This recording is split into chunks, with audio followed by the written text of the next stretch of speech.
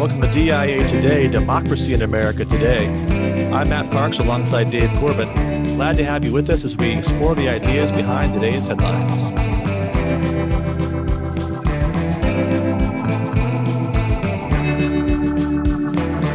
How you doing, Dave? Doing well. Finished our first term at Providence this week. So we divided our fall semester into two terms so that we'd get two chances to meet back here in person in California. That's the hope.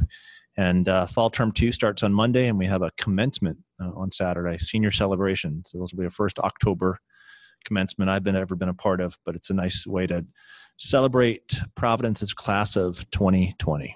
That's great. Well, probably beautiful there, actually, this time of year. A nice day for commencement. Any Kings football games been canceled because of COVID outbreaks there? Or? We do not have to worry about that at Kings. Yeah. So, no Cooper Union grudge match that will be taken off the books. Well, last week we spoke about the presidential candidacy of Joe Biden in light of Republican principles. And as we promised then, we're going to shift our focus this week to Donald Trump in light of those same principles. Now, recognizing that the big political news this week was Senate Judiciary Committee hearings on the Supreme Court nomination of Amy Coney Barrett. We'll talk about that a little bit later. But we want to work our way through really some of the same procedures and ideas with Donald Trump as we did with Joe Biden, and think about a really big picture. How does the Republic stand in this contest? So let's go right to the headlines. Last week we started by looking at two arguments for electing Joe Biden. One was from the New York Times endorsement of Biden, and the second from a couple of essays written by conservative columnist George Will. And so we wanted to do something more or less parallel this time around. But to be honest, Dave, it's a little hard to find newspapers endorsing Donald Trump. Here's the full list as it's been compiled by Wikipedia. You have the Apple Daily out of Hong Kong, the Boston Herald, which was back in March, nothing more recently than that. The Epoch Times, which is an anti-communist Chinese paper that's published in the United States. The Las Vegas Review-Journal, so that's a pretty big one. That's a top 25 newspaper. The Ouachita Citizen, West Monroe, Louisiana, Duck Dynasty country down there. That's a good get. Rhino Times from Greensboro, North Carolina. The Santa Barbara News Press, and the Tulsa Beacon. So that's what you got if you're looking for Donald Trump endorsements. Wikipedia's also got a list of the dailies that have endorsed over the last two cycles. 46 have endorsed Biden, 2 have endorsed Trump, and the Dallas Morning News is on the fence, not endorsing either this time around. As a proud Lake Winnipesaukee native, the fact that I don't see the Weir's Times on this Wikipedia list is disappointing. It should be there, and I bet there's a Trump endorsement coming out of the Lawton family and the Weir's Times. So I'll add that to your list too. Okay. I bet that's there. Yeah, it's possible that one has not been added by the eagle eye editors at Wikipedia just yet. So let's look at what we've got here in terms of the, let's say, popular partisan argument in favor of Donald Trump. And I think you get a pretty good taste of that from a couple of these newspapers. You've got the Ouachita Citizen and the Santa Barbara News Press. And both of these endorsements begin more or less the same way, recounting the accomplishments of Donald Trump in kind of partisan terms that you would expect. So here's first Santa Barbara.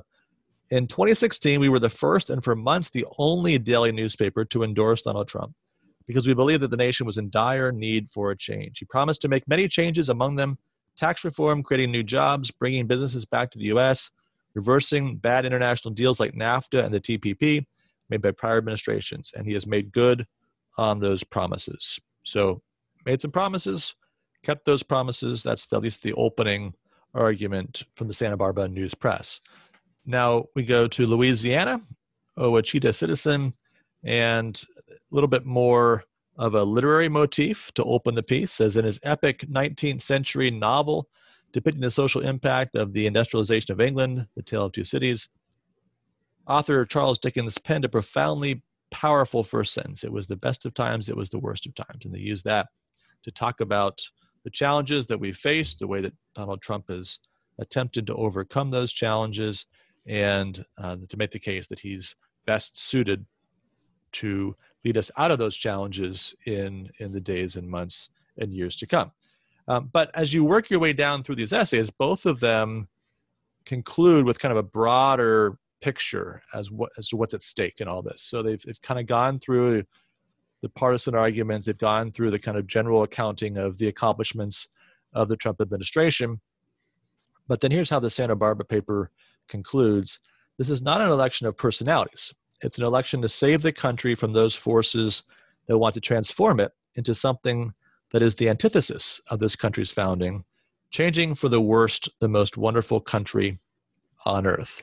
And so I think that's kind of the broader argument that's been engaged on the pro-Trump side, that there's only one candidate in this race who's really committed to the American project as it's been historically understood. That's a difference, right, from prior elections and prior campaign themes, because I think you could look back at different elections across American history, and both candidates are trying to make the case that their presentation of what the American life ought to be is its full realization. But I think that the newspaper is onto something, right, that there is this divide, and this divide does fall or tend to fall along the lines of preserving something that's good, or moving forward or progressing or changing to something that's better and an improvement and that overcomes a past that is bad. So I think there's a lot to say about outlining this election in those terms of that dichotomy in particular. That's going to lead us into our next piece, which is a more academic rendering, I think it's fair to say, of the case for Trump, published at the American Mind, which is a website that's run by the Claremont Institute. A piece written by John Fonte of the Hudson Institute called The Mount Rushmore Election. And the Mount Rushmore references to the speech that Donald Trump gave on July 3rd. You may recall this last summer. We talked about that in a previous podcast just a little bit. And he frames this in terms of the challenge to the American regime posed by the Democratic Party, the progressive movement, the radical movement that surrounds that, and some of the unrest of this last summer, and really puts it in a longer historical context than just the last summer, but argues that all of this leads to the conclusion that the regime is really up for grabs. And so here's how he begins the piece. There is one thing upon which Joe Biden and Donald Trump agree. Biden has repeatedly described the 2020 presidential election as a battle for the soul of America. Trump has stated that this election will decide whether or not we will preserve the American way of life. They are both right. The coming presidential election is perhaps the most important since 1860, because what is at stake is not simply policy, but the soul, way of life, or in classical terms, the regime of the American nation. Yeah, when reading through this, Matt, it made me think and turn to the U.S. history book that I use in my American civilization and culture class, a new book written by Winford McClay called America, the Land of Hope. Because I think he says something at the end of his book in the epilogue that touches a little bit upon what Fonte is suggesting here, or the problem that we're experiencing as a country. So I want to read one paragraph from that epilogue. McClay says, this book is offered as a contribution to the making of American citizens. And that's kind of what we're trying to do here in this show as well, a contribution to the making of American citizens. As such, it is a patriotic endeavor as well as a scholarly one, and it never loses sight of what there is to celebrate and cherish in the American achievement. It's exactly what went on at Rushmore in that speech this summer. That doesn't mean it is an uncritical celebration. The two things, celebration and criticism, are not necessarily enemies. Love is the foundation of the wisest criticism. I'll say that again. Love is the foundation of the wisest criticism, and criticism is the essential partner of an honest and enduring love. So what McClay is trying to get at here is he's the historian looking back at the country's past and still being hopeful. To look at the past honestly, critically, does not mean to hate the past. To love your country does not mean to overlook its faults. We need to come together in love, yet in proper critique, so that we can move forward with hope. And that's something that's lacking here. So that Fonte's description here of the this difference, you could very well say, right, that perhaps what's happening is that there's a patriotism that is blind, leading one party, or criticism that tends toward hate and not a good appreciation of the good that's been done. And that has the makings of a wreck of an election and the wrecking of a country, unfortunately. Yeah, so let's work down through this argument a little bit further, because he's trying to unpack this idea of what makes this election different. And he's used the language of a regime. And of course, you may think about regime change in the post 9/11 context of that term, right? Wanting to get rid of Saddam Hussein in Iraq or the Taliban in Afghanistan. That's not exactly what we have in mind. It has to do with the moral heart of a people, the essential character and political commitments of a people. But here's what he argues. He says, what's been going on in American civil society and politics for the past 40 years is not simply a culture war, a term we're all familiar with if you've been involved in the political skirmishes of that period, though it is often disingenuously dismissed as trivial on those grounds. Are we really going to argue over which bathroom to use? In reality, what's at stake is not a minor argument over habits and lifestyles, but a regime change conflict between two fundamentally antagonistic visions of America and our way of life. And so as he begins to wind the piece down, he lays out the competing visions near the end of the piece. I want to try to walk through that a little bit and get your thoughts on that, Dave, as we think about, again, this claim. And this is a big claim to say this is the most important election since 1860. We might be tired of those kinds of claims. It seems like every 4 years it's the most important election. And theoretically, that could be true, right? It is possible that every 4 years they get more and more important. So this is still, it's always the most important election. But it seems implausible at a certain level to always hear that. And so is there a plausible case to be made that this election actually does stand out in some fundamental way from previous elections going back all the way to the time of the Civil War? So here's what he says near the end of the piece. In the 2020 election, America itself is on trial. The Biden-Harris campaign, the mainstream media, and the BLM activists find America guilty of 400 years of systemic racism, xenophobia, and white supremacy. The slaughter at Antietam and Gettysburg, the combat deaths of 750,000 in the Civil War, percentage of the population equivalent to over 7 million today, the success of the civil rights movement of the 1960s, the rescue of the free world from National Socialism and communism, the election and re-election of the first chief executive of African heritage in the history of Western civilization, and the creation of the freest, most prosperous, and greatest nation the world has ever seen, apparently do not absolve or redeem America for the cadres of the Democratic Party, the militants of Black Lives Matter, and the editorial board of the Washington Post. Well, I have to say, when you remember this back when we did the July 4th show, I thought the high point of the Trump administration was his Mount Rushmore speech. And I thought in particular what he did that day was to tie together what was excellent in the particular case of America, its excellences, with this universal idea. He has this line in that speech that July 4th, 1776 was the most important day in the history of nations.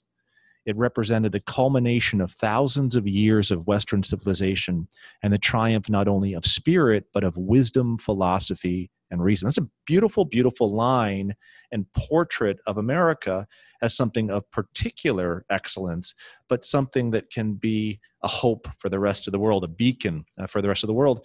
And even with that address, the whole speech was drowned out by charges of xenophobia and so on. So if you were going to suggest that one aspect of Fonte's essay is right on, and this nails it, it's this notion that no matter what Trump says, he's going to be criticized for X, Y, and Z. Yeah, and it's striking if in a speech like that appeals to those universal principles. And then as he goes through the particulars, right, what does he talk about? He talks about the poetry of Walt Whitman, the stories of Mark Twain, the songs of Irving Berlin, and then litany of American heroes, including Frederick Douglass, Martin Luther King Jr., Jesse Owens, Harriet Tubman, Louis Armstrong, Ella Fitzgerald, Muhammad Ali, the Tuskegee Airmen, right? And Fanti's drawn attention, of course, to the African Americans in the list, but it's a long list of people that he's citing who aren't political figures per se, and the ones that are political aren't all on his side. And yet, as Fanti points out, this speech was characterized the next day, as you said, as xenophobic. Washington Post said he plumbed new depths of depravity, that he was trying to polarize the country in making the appeal. And so, when you work through that, say, well, an appeal to universal principles, an appeal to this broad array of American heroes, if that's divisive, what is it that you could say that would be unifying? Is it just about, well, we've already got Trump pegged, and whatever he says, the editorial is written before he gave the speech. My guess is there's some of that going on there. But then if it's not that, then what you really are saying is that you've got an irredeemable American regime. And so if that's it, then there really is no patriotism anymore that's available to you if you can't give the kind of speech that President Trump gave that day. Yeah, I agree. The problem's going to Rushmore, or it's going to Gettysburg, or it's going to Normandy because it speaks to excellence and those aspects of the regime that are good, and you can't do that anymore, then Fanti may be right. It may be a regime election if we continue to move in that direction. So here's the last couple of sentences of the piece as he wraps it up. The 2020 election is indeed a battle for the soul of America. Like 1860, it is a regime election, and there is one overriding issue. Is the American way of life something essentially good that should be vigorously affirmed and defended, or is the actually existing America, its principles, people, and culture, a deeply flawed regime that needs to be systemically transformed? That's the question as Fanti lays it out. And obviously, then this is embedded in a case for Trump, right? This is a defense of a vote for Trump on behalf of that regime, as a defense of that regime from those represented in the political sphere by the Biden-Harris ticket, but then all the institutions and individuals that surround that movement. That's the lines of division, right? It's a vote on November 3rd that's representative of this broader conflict that's coming to a head in some ways in this election. That's a great place to move into our required reading for the week, Matt. One of the things that we tried to do last week is lay out some Republican principles that we believe were essential, or an essential standard to judge these campaigns and hopefully a guide to these campaigns. So here were some of the key Republican principles that we mentioned last week. First, the end of civil society is justice, which governments pursue by aiming to promote the safety and happiness of the people. This comes from Federalist 51. The second, that the cool and deliberate sense of the majority ought to govern. You see this throughout Federalist Papers.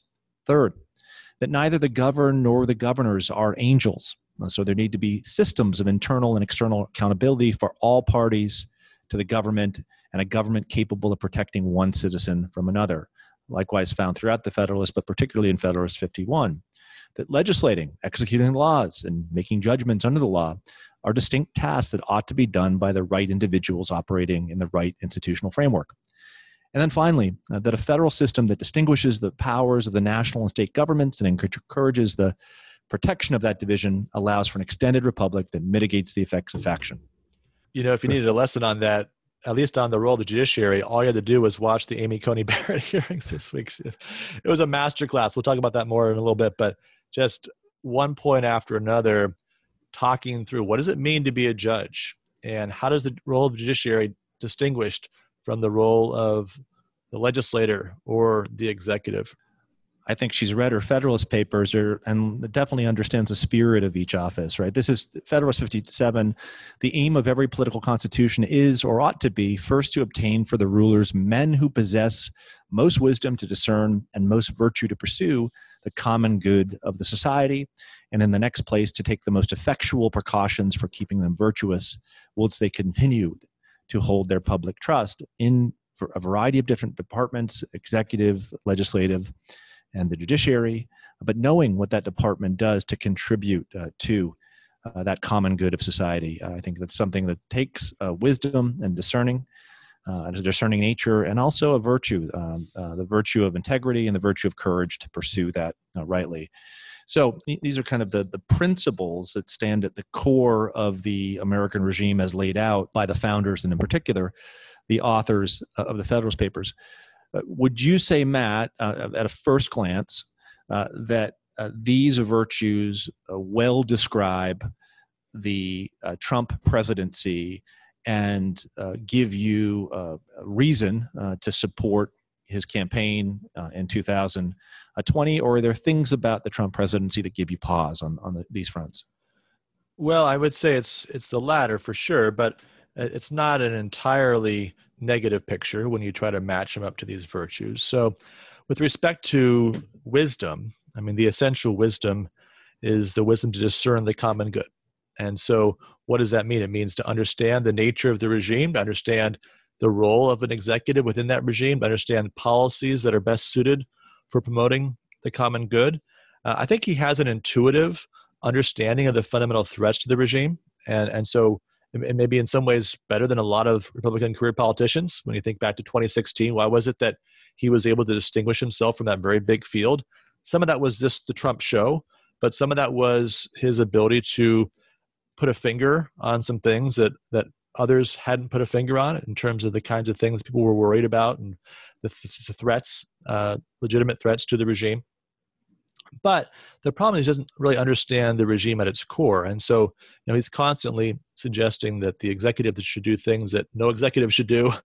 And also sometimes not doing the things that executives should do. So he has this strange habit on Twitter of critiquing his own administration as if he's not the head of the administration and complaining about his cabinet secretaries when he could just remove them if he doesn't like what they do. So he doesn't seem to get his role in the executive framework and doesn't have that broader appreciation, I think, of the deep principles of Republican government that would allow him to then know where he's aiming for, right? To have a sense of here's what's wrong, good, but here's how we improve it better, right? That's an important element of the wisdom that's necessary that he seems to lack. When it comes to integrity and courage, I would say his defining quality is the courage to do what's unpopular. And yet he's got this side by side with that, this need to be praised. So he doesn't mind being unpopular in certain quarters. He doesn't obviously mind being unpopular with the media, although he'll complain about it. But he picks those fights, so obviously he doesn't mind their ire. But he does have this need to be surrounded by people who love him, who praise him, who encourage him. And so he gets some of these kind of third-rate sycophants that end up being in positions of authority around him, and I don't think necessarily give him the best advice. It's one thing to be able to identify some of the things that are dangers, but can we actually make progress toward ameliorating those dangers without somebody who really appreciates them deeply and who's committed, let's say, to the constitutional exercise of executive power, for example, right? That we desperately need that. And it's one of the reasons in 2016 why I thought that Donald Trump was the worst candidate perhaps among the group, that I didn't expect that he would have any kind of understanding of the need to rein in the executive. And I think, at least on that point, the events have proven that to be correct. So it's going to be very close in New York. Yes. On November 3rd. Yes. So this is a nail biter. I think that campaign needs to reach out to you and answer your questions on these fronts. Because I wouldn't feel sure of your vote from what you just said. But they should definitely not feel sure of my vote. Okay. All right. Well, but kidding aside, right? I think that what you've said is that not only does Trump have an intuitive understanding of the fundamental threats to the regime, but he has an intuitive understanding of politics. Right? Politics is about proper nouns. And that's both the great thing for Trump. He understands, that politics is about proper nouns, about things or associations to individual people or to the regime itself that you ought to embrace. The problem, however, right, is the most important proper noun to Trump is Trump. Yes. And that as you can see on all his buildings. Exactly, right. And that gets in the way. So to understand politics as something that plays out with proper nouns is essential, because it might lead to those things like courage and loyalty and the embrace of a solid patriotism, but it can also lead to silliness, pettiness, et cetera, that especially when you're drawn to your own name and what you're doing, and the essentiality of your own person to the whole process itself. So I think what you're also saying here, right, is that Trump, while he understands in part the need for justice, has somewhat of a mistaken view of what justice is. So this leads nicely to my assigned required reading for the week. Perhaps the book par excellence on justice is Plato's Republic. And for all those former students, you know that at the beginning of the Republic, Socrates takes a jaunt down to the Piraeus with Glaucon, and he meets an old man, Cephalus, and says, "I haven't seen you for some time. How's it feel like being near death?" And Cephalus replies, "Well, I feel pretty well because I've told the truth and paid my debts throughout my business career." And Socrates then says, "Is that necessarily what a good life amounts to?" And Cephalus gives up on Socratic questioning real quickly and hands the argument off to his son Polemarchus, who then comes forward and says, "What my father was trying to say is that a good life is doing well by your friends and harm to your enemies. That justice is benefiting your friends and harming your enemies." Is there something to that Polemarchian definition of justice that you see in Donald Trump, Matt? Well, I think that is the Donald Trump definition of justice. And of course, it brings with it all the faults that Socrates exposes to that definition if you're not very discerning as to who your friends are and what a true friend looks like.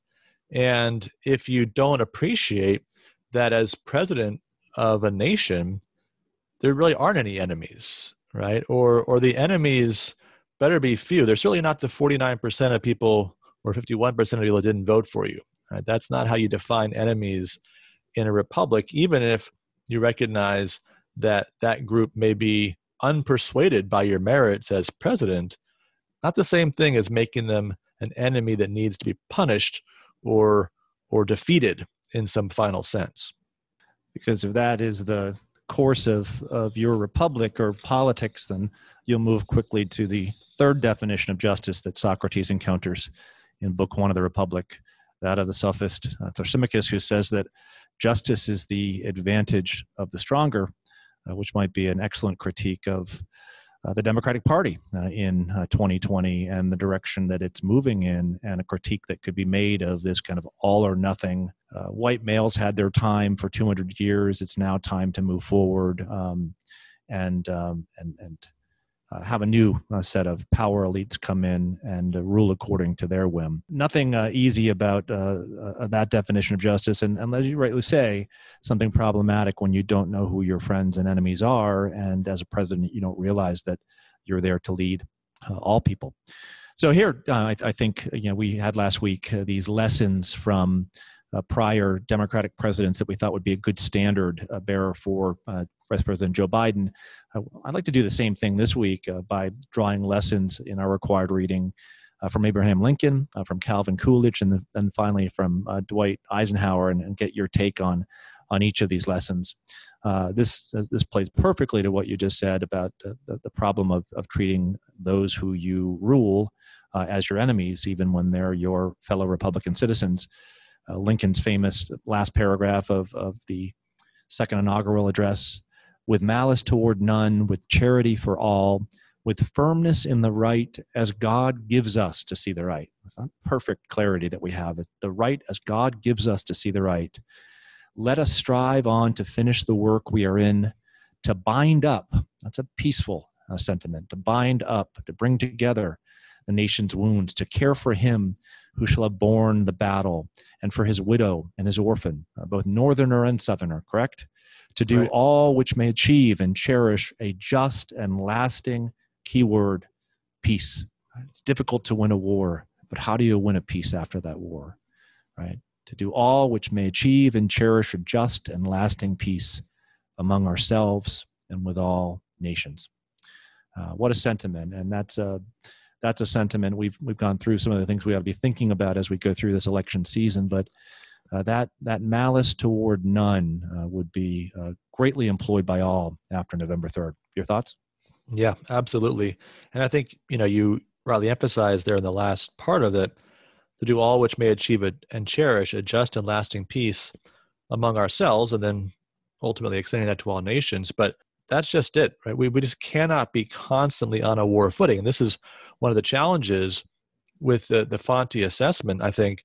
Not to say that there's not this great conflict, and maybe this is the most consequential election since 1860, but 2024 doesn't really portend to be any different.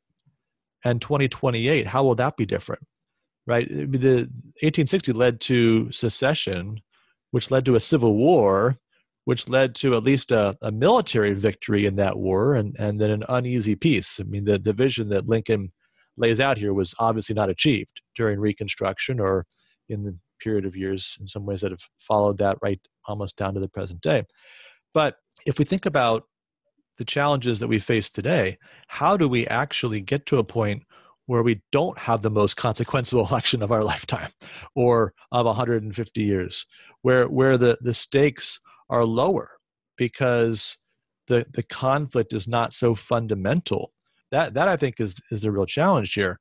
It's not to identify the stakes of the election, but to find a way to lower the stakes the next time around, so that we're not doing this again in 4 years and saying, this is the most important election yet, and maybe make a plausible case for that too. And off we go in this combat that seems to have no end. Is there any way to establish terms for a just and lasting peace? Start with among ourselves. Yeah, but to be fair, I would say, right, there is that paragraph earlier on in that same second inaugural, and I'm not saying you would discount this, right, that both parties deprecated war, but one of them would make war rather than let the nation survive, and the other would accept war rather than let it perish. And the war came. Nothing good about that, but perhaps sometimes that choice is out of your hands, right? And someone could critique Donald Trump and say, well, his language is producing more of that animus and more of that desire to make war.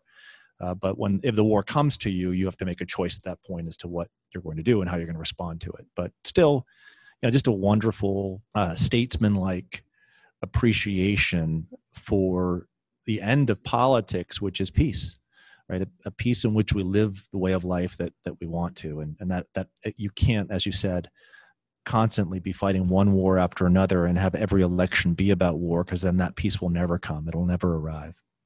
Yeah, if you have to fight the war, you have to fight the war. I agree with that. There's no doubt about that. And that's, Lincoln gives a fair accounting of that necessity in his case.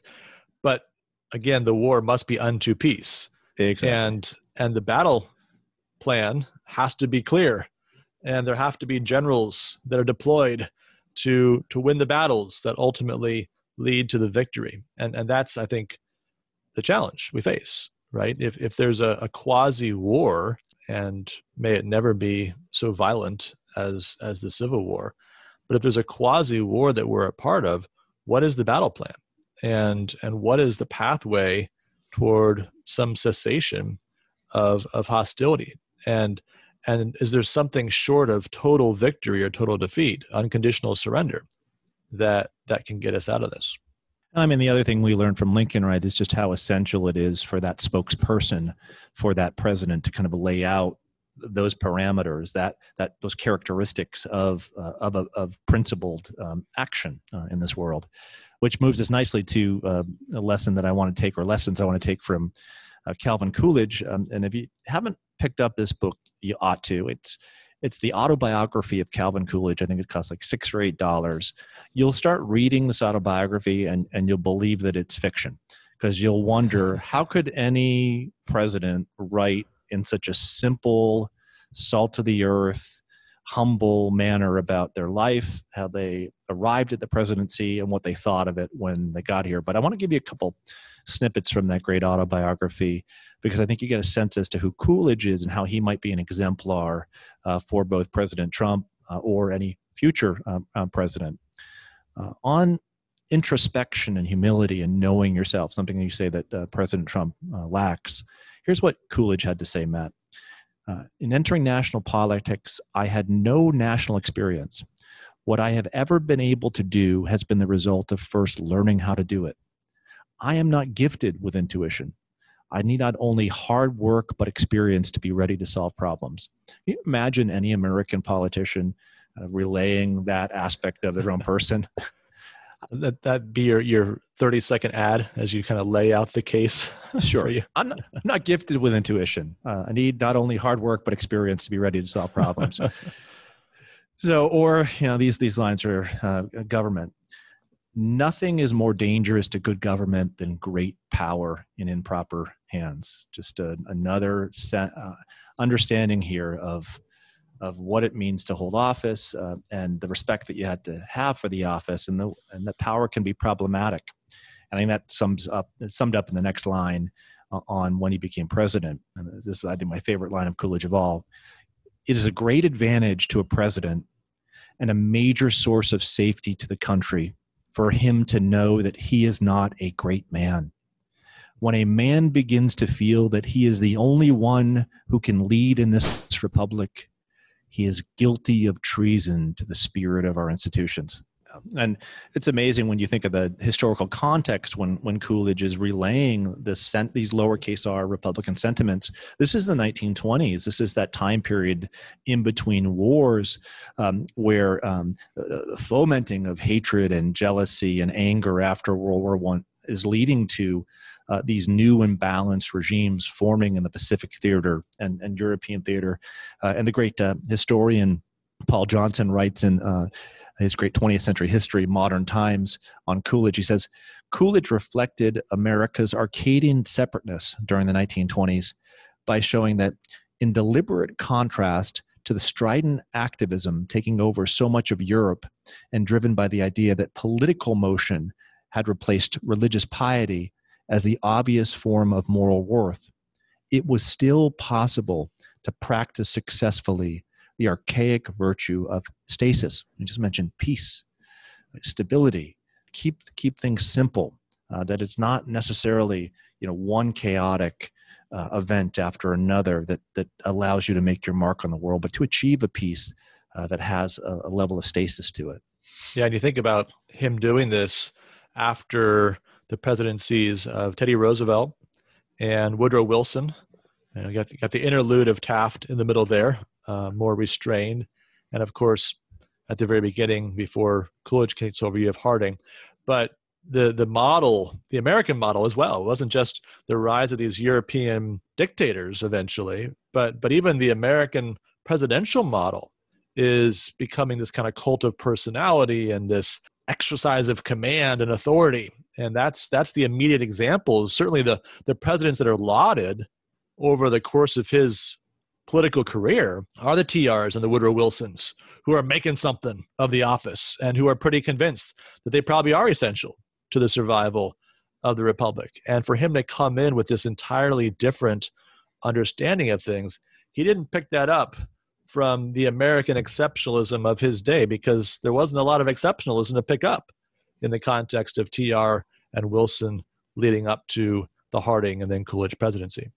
Yeah, even though it was prohibition, there was quite a bit of a lack of sobriety in terms of what people thought that they could do with power, which I think was evidence of this lack of sobriety. Exactly. So let me finish with this, because we've talked about the importance of words and how statesmen use words, and this is what Coolidge had to say, because we always know him as Silent Cal. He says the following: perhaps one of the reasons I have been a target of so little abuse is because I have tried to refrain from abusing other people. The words of the president have an enormous weight and ought not to be used indiscriminately. It would be exceedingly easy to set the country all by the ears and foment hatreds and jealousies, which by destroying faith and confidence would help nobody and harm everybody. The end would be the destruction of all progress. While everyone knows that evils exist, there is yet sufficient good in the people to supply material for most of the comment that needs to be made. What a great line. in the people, in us, right? We the people. The only way I know to drive out evil from the country is by the constructive method of filling it with good. The country is better off tranquilly considering its blessings and merits and earnestly striving to secure more of them than it would be in nursing hostile bitterness about its deficiencies and faults. All parties could take a lot from that last statement. Yeah, you could put that on 3x5 card and leave it by the president's phone, and it might help when he wakes up in the morning ready to start firing off on Twitter. A little bit of restraint there might go a long way. Well, there's still 17 days, and so who knows? Maybe he's listening, or someone else is listening, and a new result is produced. I noticed, by the way, that Coolidge's autobiography is 122 pages, which is another point in his favor. Exactly. There are a few autobiographies of great men that can be compressed into that short space.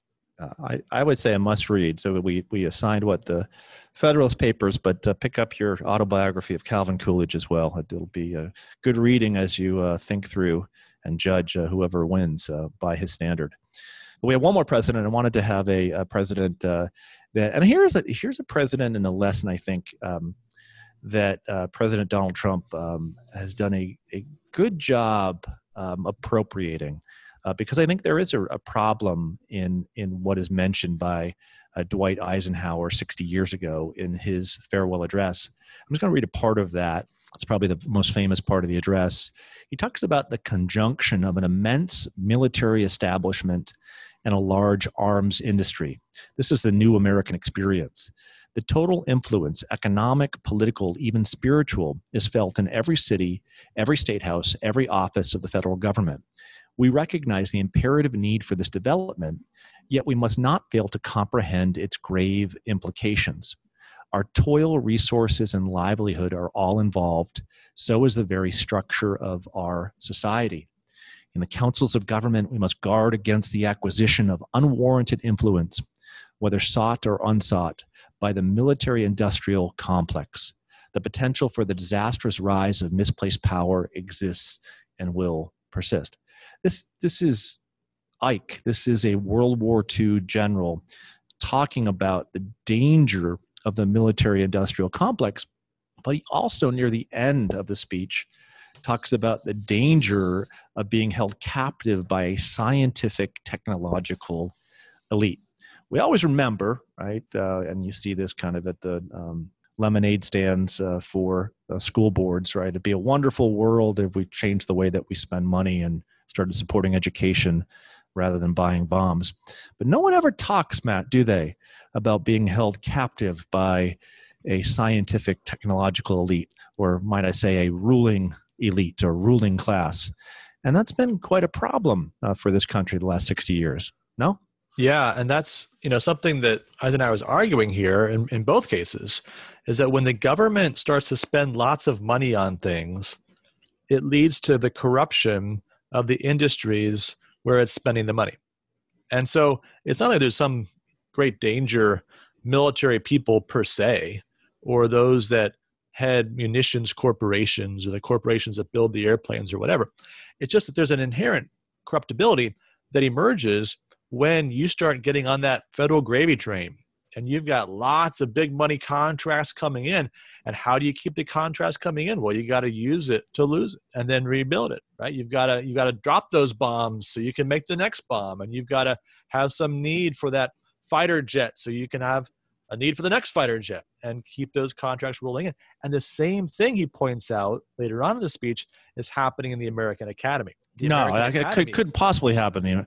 I thought that was just when you made bombs, not curricula. Whoa, hold on. No, that's unfortunately also what he's saying here. That's who he's talking about, the scientific technological elite. The money that's going to fund academic research. No, we're educators, Matt. No, we would never do that. We believe in the truth. Yeah, we follow wherever the truth leads. You mean to say that there's an education industry out there also that perhaps is corrupted by this influence? I have a hard time believing that. That's tongue in cheek. It's interesting because here we are 60 years on, and all the headlines from this speech are about the military-industrial complex, but is it possible that actually the greater threat over the course of these last 60 years was not actually posed by Grumman and Boeing, but perhaps by this scientific technological elite, well-funded, that ties in with government power and authority?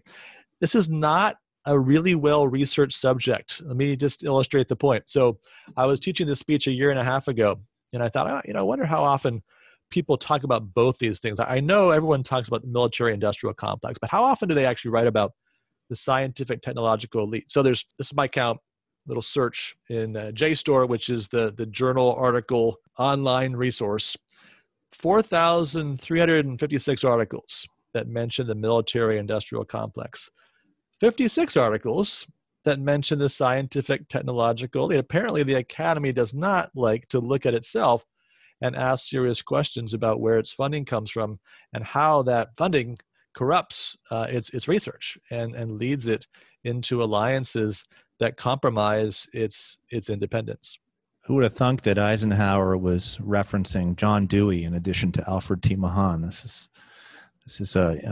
we need to do more research on this, right? Get the word out.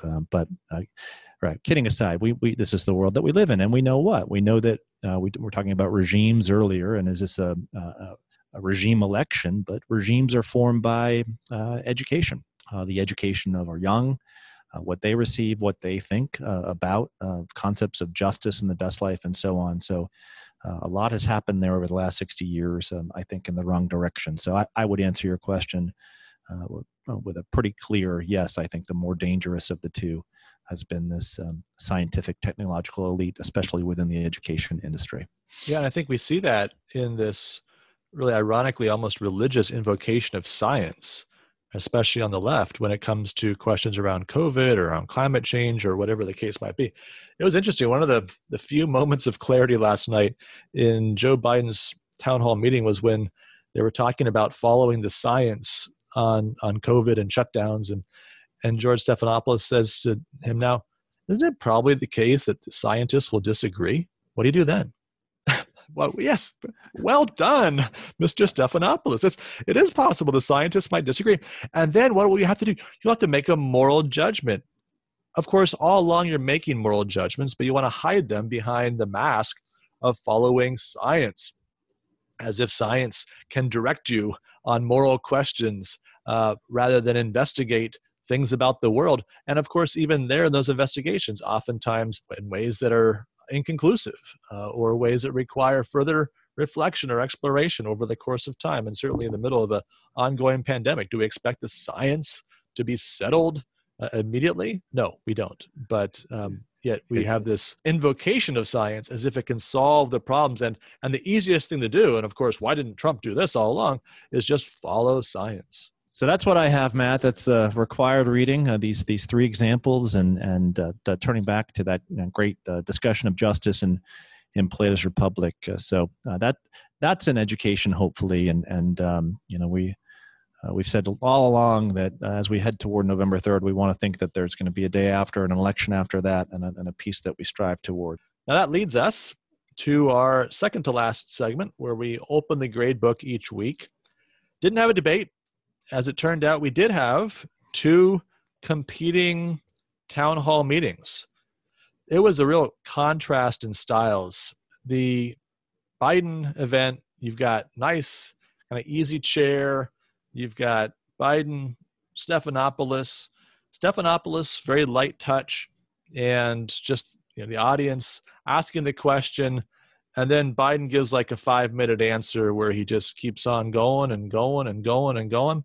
Some really tough questions too, right, Matt? I imagine he just was a blistering attack on Biden with the questions. And and Stephanopoulos was really piling on too, as you would imagine, just hammering him on all the weak points of the Biden administration. No, actually, the one really funniest moment, he was talking about jobs. And remember the old days with the Clinton administration, Bill Clinton came up with the formula. You talk about spending as investment, and now it's a good thing, and we get jobs, and all this good stuff happens.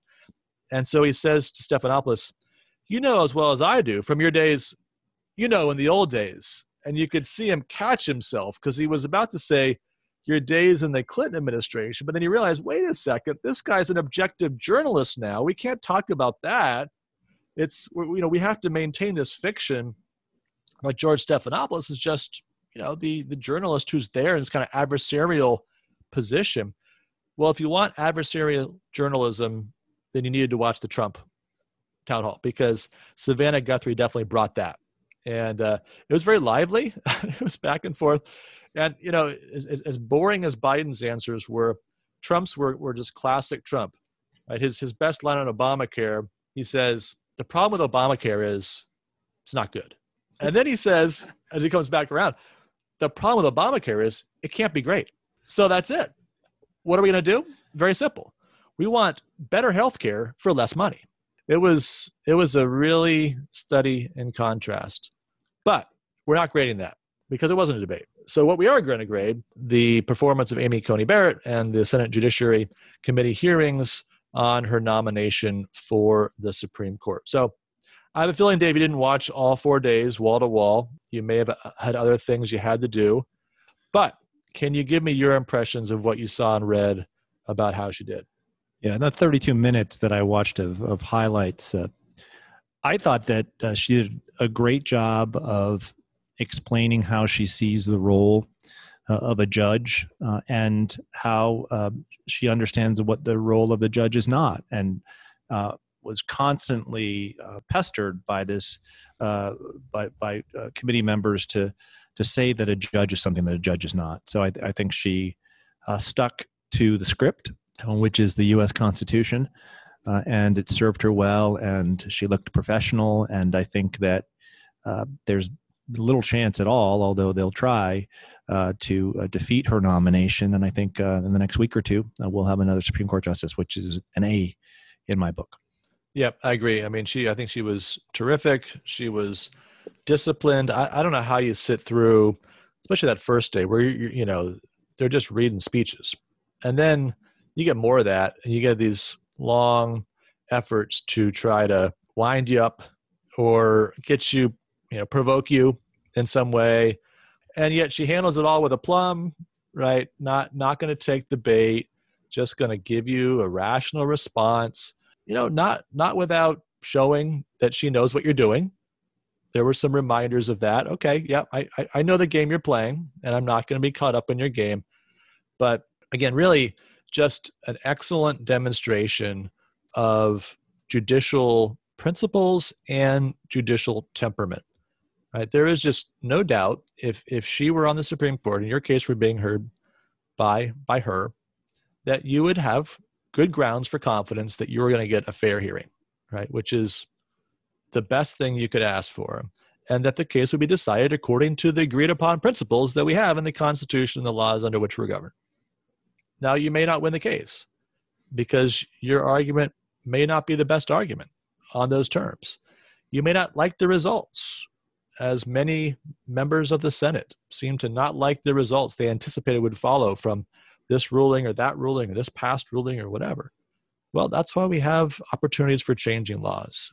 And I think she drew a very bright line between the legislator and the judge. And boy, it would be great if that became a model for Supreme Court justices going forward, because we don't need to have a partisan divide over whether judges should judge. I will give her an A for that performance, and hope we see more like that in judicial hearings to come. Now, as we wrap things up, we turn to de Tocqueville's crystal ball. Unfortunately, Dave, it was our worst week of picks to date. We both were right that Clemson would roll over Miami, and I picked the Rays over the Yankees in their ALDS Game 5. But other than that, it was not pretty. So I am now 16-9. You are 8-17. So that's rough. Thankfully, nobody is trying to make a living off us. All right, good baseball average, but that's about it. So yeah, for me, okay. Yeah. So but I have more time. I have this week. It's not over yet. I have to nail maybe 3 weeks to get back to 500, but that's good. I feel confident. Okay, what are our picks for this week? We've got a good week of picks for you. I think you'll do all right this time. So number one, we got NFL. Washington football team at the New York Giants. We've really picked out these matchups with the best teams. I thought let's try one with the worst teams. So these are two terrible teams, at least according to point differential, the two worst teams in the NFC. 3-point favorite for the Giants. Meanwhile, the football team trying to figure out what to do at quarterback.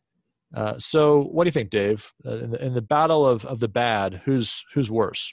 I'm going to take the Giants here. I think they can. I think they can win one. I'm only giving up 3 points, so I'm going to go with the Giants.